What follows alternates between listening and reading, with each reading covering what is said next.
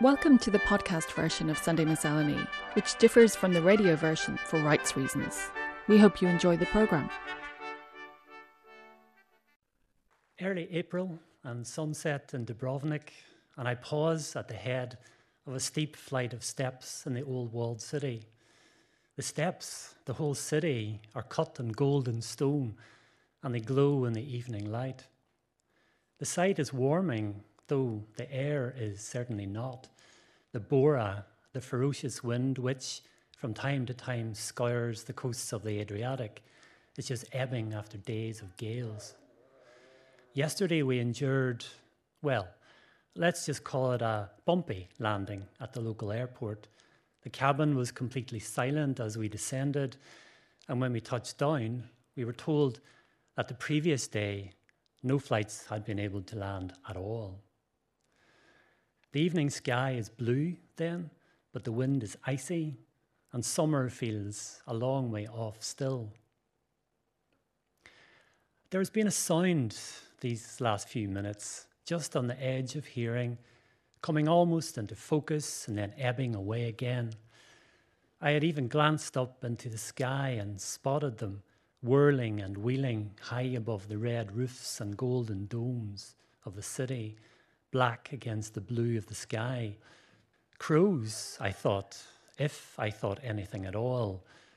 No, I couldn't have thought anything at all.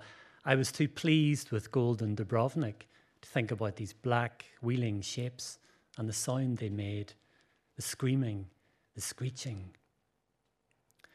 But now my husband looks into the blue air and stops at the head of the golden steps, and he calls aloud, "The Swifts are here." Yes, the Swifts are here on the Adriatic coast already, earliest April, and the Swifts are here. The Swifts have reached the Mediterranean on their long summer journey from the rainforests of the Congo. They're on their way home. To our home, we hope.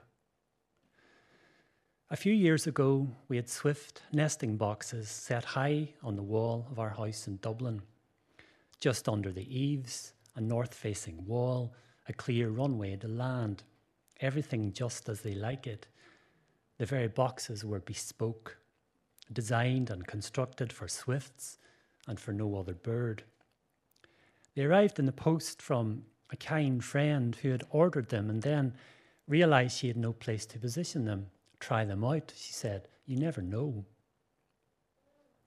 The swifts are just one more species in trouble.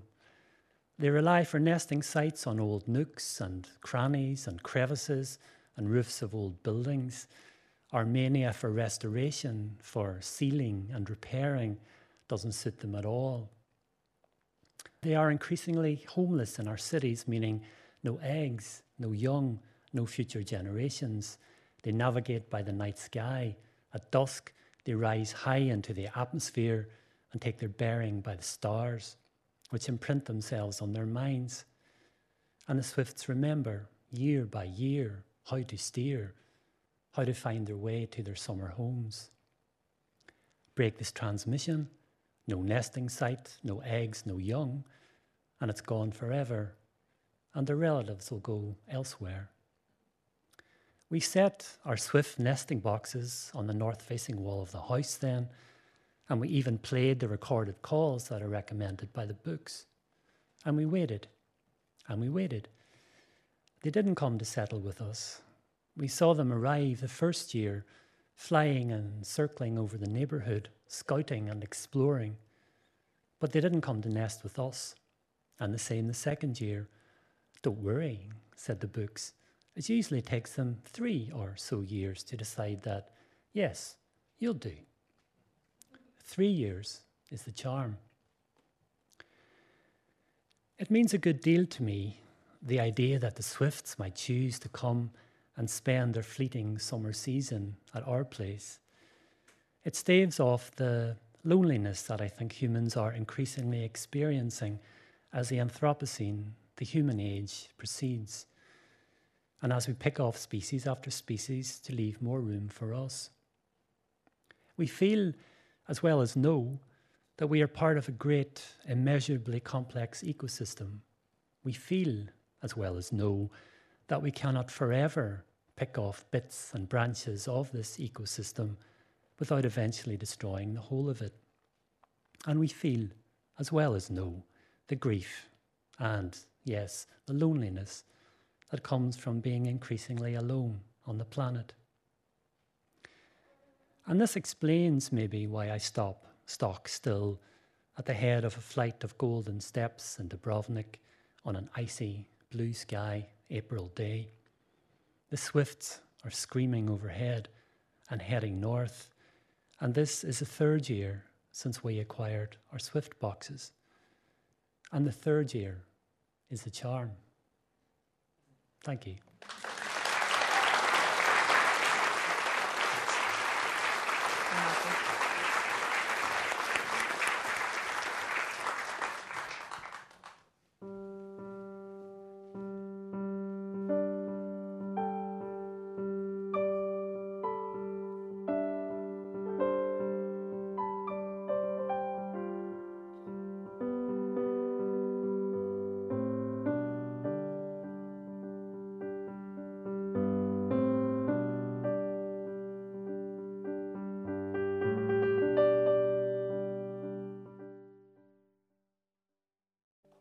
The title of the poem is Incunabula, which refers to books published before 1501, very precise, but it comes from the Latin word for cuna, cradle. So it's kind of an autobiographical poem, the notion of cradle books, you'll see. I'm going to read 3 sections. Incunabula. In my childhood home, there was a room of books left over from my father's days in Belfast. They were toys to us. In hard linen jackets of primary reds and greens, they were building blocks in the spare room, the one not needed yet for children. Its bare shell walls smelling thrillingly of plaster and of possibility. Not a library, but piled haphazardly on the floor, they were a magic mountain in our eyes. It was my favourite place to play, to go in there at night, to write, to scribble in their margins. It was as if he no longer needed them. Those that made it onto shelves in later years were paperbacks and full of optimism. Carnegie's How to Win Friends and Influence People, Teach Yourself to Swim, Teach Your Child to Read, How to Lay a Lawn. And then a big regal-looking book propped up and hidden in a velvet-lined box that I was not supposed to find and would eventually be lost with all the others on how to make the perfect Catholic marriage. My father made his first garden in that house in Liggertown, facing the Sperrins. He named it Linwood after a military march. My uncle's was Belfegar. Tiny bricks came out of red metal molds like magic, like jellies. He riddled the soil for stones like flour, the mixing of cement and alchemy, of sand and turpentine that made rainbow colours in the well of his spirit level. He planted swathes of Siberian orange wallflower, perfumed for christenings and birthdays, that lived up to its name as the bee flower, alive with sound. Michaelmas daisies were September flowers, and Livingstons fascinated when their pastel petals went to bed at night, opening up to the sun like us each day. Peppery lupins we anthropomorphized into characters we visited on our bikes around the lawns. The purple lupin was a teacher's house, the white, the doctor's. Lilac and flowering currant were the smells of my May altar. And we had baby gardens of polyanthus, the word seeming to grow in me as much as the flower. My friend Joanna and I would lie on top of haystacks in Tommy Craig's field that sloped to the river and try to work out how babies came. She swore she'd seen her mother carry a bowl of blood to the bathroom one night. That must have something to do with it. She was Protestant, so knew about these things, and had parents who didn't go to church. The Hoggs were Protestant too and had no children, just a Pekingese called Suki. They would ask us in to play Scrabble in a house full of plants, paintings and books. Gwenda Lytle told us that they sunbathed in the nude. In summer, the ghost beds of the flax dams stank, and the sickly smell of privet sent us to sleep. On Fridays, we would go for messages to Strabane, pore over magazines bought in the Bridge End, and marvel that the Osmonds lived in a place called Provo. One night, after seeing a documentary on Vietnam, I dreamed soldiers ran up Tommy Craig's field with guns. My granny told me that would never happen here.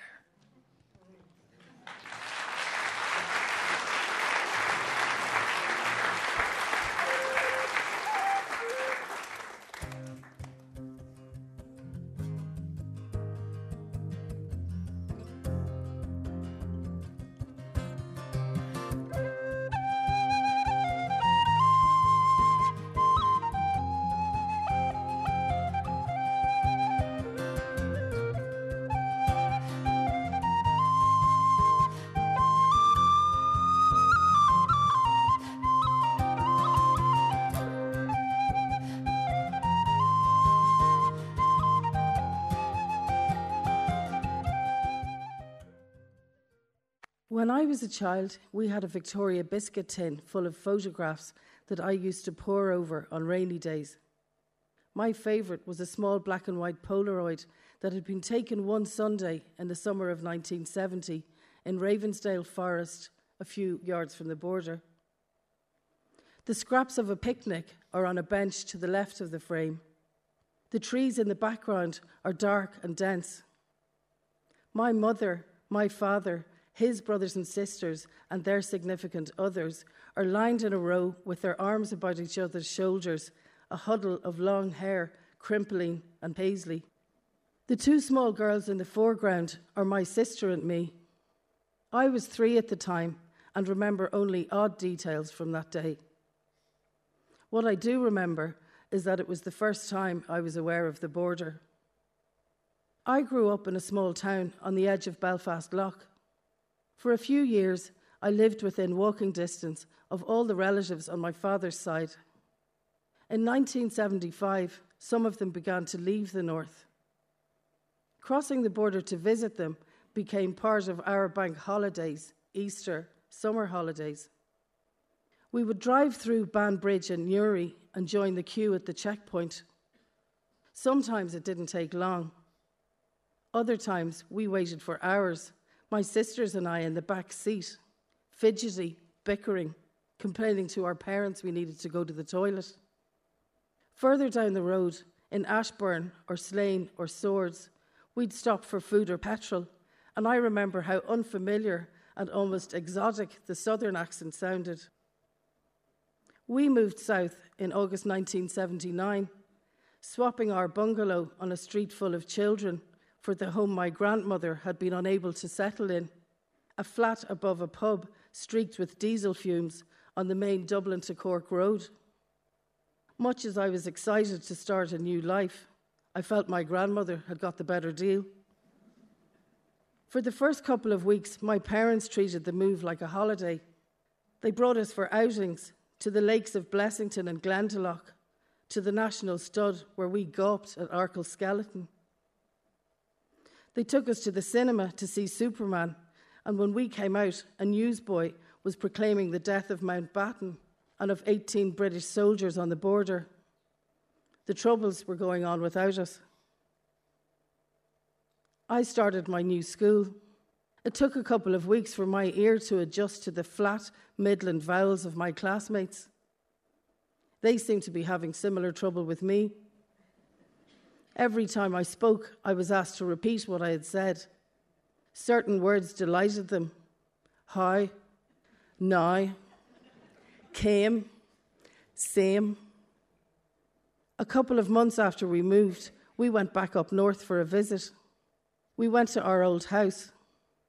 My grandmother had replaced our cream living room carpet with a frosty green one, and her ornaments were lined along the mantelpiece where our clock and candelabra had been. My friend from across the street came to the door, and I found myself having to tune into her accent. She spoke like me, yet sounded foreign. Later, when we drove back over the border, I sat in the back seat with my sisters and tried to make sense of it. If I didn't belong in the north, where did I belong? I've crossed the border countless times since. It doesn't matter what direction I'm travelling in, north or south, I never feel that I'm going home. There's a Welsh word that has no equivalent in English, heraeth. It means homesickness for a home you can never go back to, or that perhaps never was. A yearning or grief for the lost places of your past. I think I wanted that old photograph to restore the sense of myself that I had as a small child. I wanted it to show me who I was or had been or who I was meant to be. It's a lot to ask of a small piece of glossy card. Susan Sontag wrote that all photographs are memento mori, testaments to time's relentless melt. The camera captured my family in a moment that a second later had passed. And it's not lost on me that the photograph was taken on the border at the very spot that later seemed to symbolise my loss of a sense of belonging. For the last 20 years, I've been less conscious of the transition from north to south, from south to north. Without watchtowers and barbed wire and khaki, the crossing seems less momentous. Mostly it's because I've come to understand that home is not just about place. I found it in the WhatsApp group in which my parents and siblings and I exchange news and slag each other mercilessly. I found it at my own kitchen table, where my Sligo-born children imitate my accent, their vowels crossing back and forth across the border. I don't know where I'm from, I tell them. You do, they say. You're a Nordie.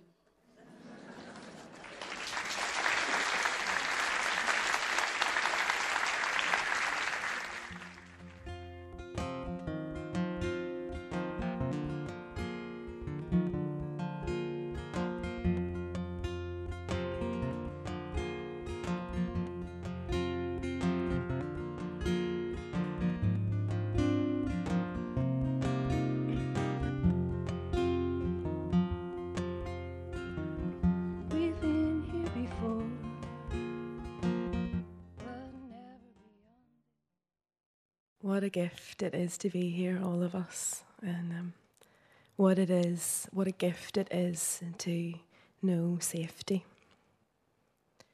Fledgling. When we left our wee stone cottage in the central bog of Ireland at the start of this year, I found it somewhat comical, the thing that worried me the most. It was not, by any reckoning, any of the things I thought would affect me. I was not unsettled by having sold a house at the back end of nowhere for pittance, with no idea if we'd ever afford anywhere in Clare, the place we felt our hearts pulled towards, like moths to any bright light there for the taking. Neither was I anxious to be leaving the home into which we carried our son after he arrived in the world like a small, naked fledgling in the second spring of a global pandemic. I don't even think the fact of leaving our garden troubled me. The first stretch of land I ever tended, the space into which I carried my peripartum depression, the parcel of earth that taught me so much about staying and survival, about hope and healing. No, none of these things left me as anxious as a man-made piece of metal, it must be said. The thing I was most worried about when leaving our home amid global economic, housing, and climate crises was a tractor. There wasn't just one tractor, of course, but for my young son, when we leave Westmeath for Clare, there is only one tractor. Every tractor he sees is one and the same tractor. It will be months before he learns to differentiate them by brand and colour, before he begins to understand each tractor on any given laneway as having its own individual job, its own unique role in the play between people, the land, and all that comes between. The tractor that kept me from sleep in those box-packing, internet-cancelling days was a big red one that belonged to the grown-up son of people not far from where we lived.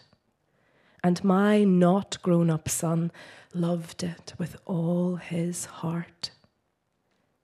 I would lie with him, the limbs of his small, soft body all over mine, and he would whisper, "Big tractor plough fields," smiling in his sleep. When we went away for any stretch, he would ask us, "Nearly home?" when what he really meant was, "Nearly tractor?"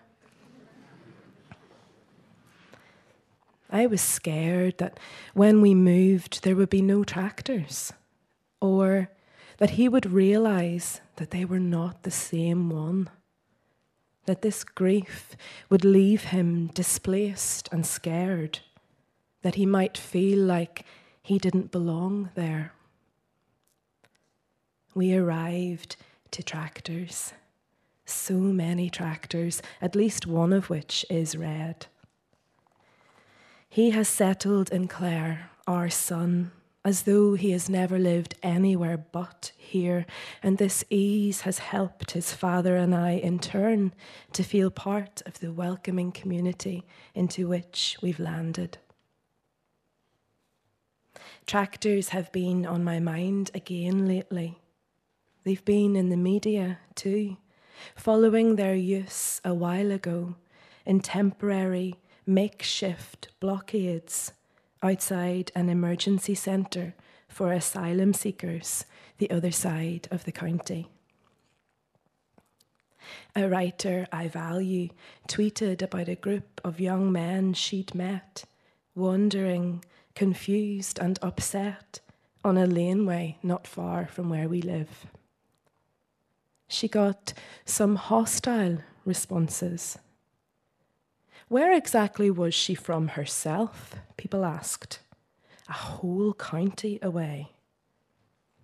What right had she got to tell the local people what to do? The blockades were also made of hay bales, one of my son's favourite things to see on a tractor. I try to imagine him a decade or two from now, arriving, confused and scared, to a place he doesn't know, to find his path blocked by a tractor and hay bales, but I have to stop. It's too painful. The night I finished writing this, a fledgling wren made their first flight from the nest their parents built into a small gap in the roof outside our home. We've watched the parents fly from tree to hedge, through thicket, in scorching sun, trying to find enough food to keep their wee ones alive. We put our son to bed that night and left the door open to the setting sun. Given there was nothing blocking their path, the fledgling came right on in. We give our all to raise our young, to mind them best we can, but a moment comes when they will fledge our nest. We cannot control where they end up. All we can hope for is a door wide open to this achingly beautiful world on the first night they really need it.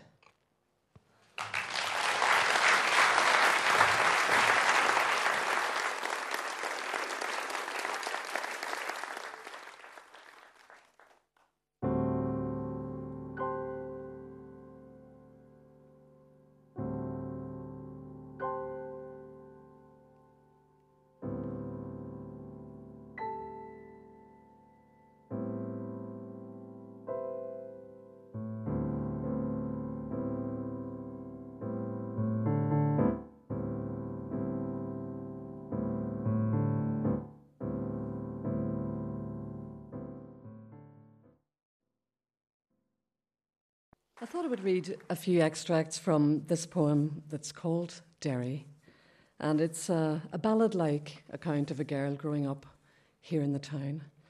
The poem begins in 1970, the year I was born. Derry. I was born between the Cregan and the Bogside, to the sounds of crowds and smashing glass, by the River Foyle with its suicides and riptides. I thought that city was nothing less than the whole and rain-domed universe. A teacher's daughter, I was one of 9 faces afloat in the looking glass fixed in the hall, but which was mine, I wasn't ever sure. We walked to school linked hand in hand, in 2s and 3s like paper dolls. I slowly grew to understand the way the grey cathedral cast its shadow on our learning, cool as sunlight crept from east to west. The adult world had tumbled into hell, from where it wouldn't find its way for 30 years. The local priest played Elvis tunes and made us pray for starving children and for peace, and lastly, for the king.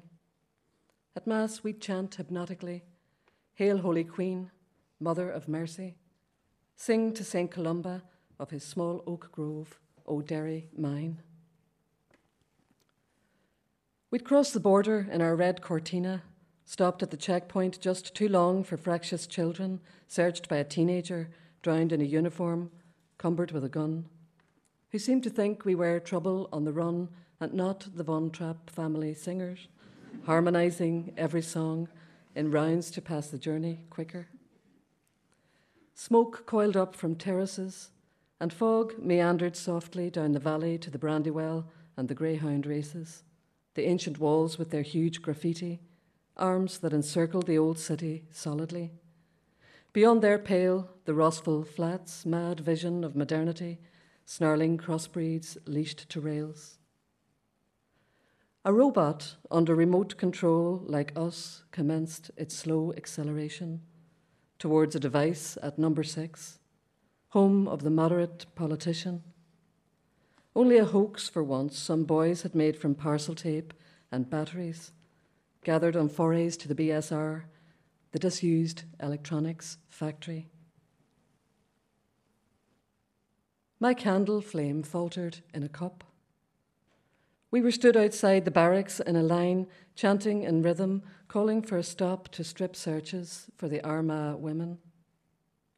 The proof that Jesus was a Derry man, 33, unemployed and living with his mother, the old joke ran. While half the town were queuing at the brew, the fortunate others bent to the task of typing out the checks. Boom, we'd jump at another explosion, windows buckling in their frames. And next you could view the smouldering omission in a row of shops, the missing tooth in a street. Jerry Adams' mouth was out of sync in the goldfish bowl of the TV screen, our dubious link with the world. Each summer, one by one, my sisters upped and crossed the water, armed with a grant from the government, the butler system's final flowers, until my own turn came about.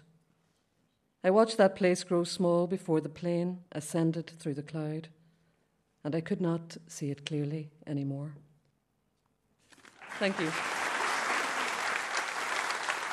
That was Sunday Miscellany, Home and Belonging, Part 2, a mix of new and past recordings from Derry, Ballyshannon, and most recently from the Crescent Arts Centre in Belfast as part of the Belfast Book Festival last month. The scripts were Swift Boxes by Neil Hegarty, Incunabula, a poem by Maureen Boyle, Hear Eighth, Carrick Arnon by Louise Kennedy. Fledgling was by Kerri Doherty. And Derry, a poem by Colette Bryce. The music was Blackbird, played by Scott Flanagan on keyboard. The Mushroom Tree, The Kid on the Mountain, played by Emer McGeown on whistle and Donna Hennessy on guitar. Unlying, a song written and composed by Sarah E. Cullen. And Maiden Voyage by Herbie Hancock, played by Scott Flanagan on keyboard. On sound, Damien Schnell and Tommy O'Sullivan. Sunday Miscellany's broadcast coordinators are Elaine Conlon and Jane Byrne, and the producer is Sarah Binchy. And for more about this and other arts and culture programmes, go to the website rte.ie. And to listen back to this morning's programme, it's on the RTE radio app or the website rte.ie/radio1/Sunday Miscellany. You've been listening to the Sunday Miscellany podcast. For more from us, you can follow the programme on Facebook, Twitter, Spotify or Apple Podcasts. Just search for RTE Sunday Miscellany.